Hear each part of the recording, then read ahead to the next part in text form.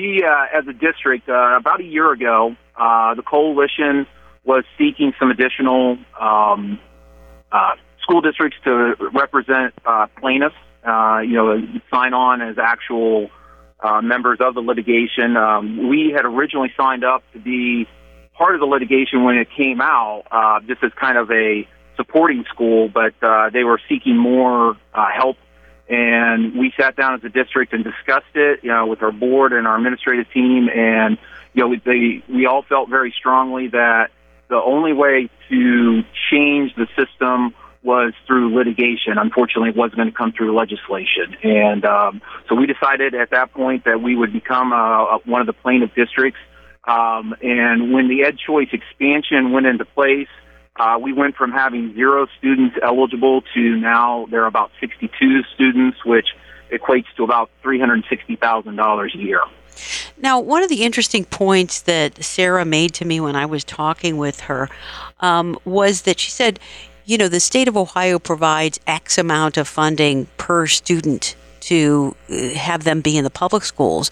But when it comes to this voucher program, actually, it costs twice as much or more to send somebody to a private school. And so the state takes more money out to fund that, which I thought was really interesting. It didn't seem fair to me. What do you think? I would agree 100%. Our formula has a factor that is applied at the very end. It's called the State Share Index. So it kind of is a measure of how much ability a school district has to pay at a local level. And so when the money comes, after everything gets done in the formula and the money is going to come to it, that State Share Index gets applied. When the money gets sent out on the EdChoice scholarship, there is no State Share Index that changes. So the way the money was flowing into us, being reduced by the State Share Index, it goes out at the full amount. So as we wrap up this morning, I wonder if you could tell us, are the Barberton City Schools at all considering any new tax levies to support schools, and kind of what's the history of voters there supporting the schools with tax levies? Well, the history has been the citizens of Barberton have been very generous, and they've always supported the school district.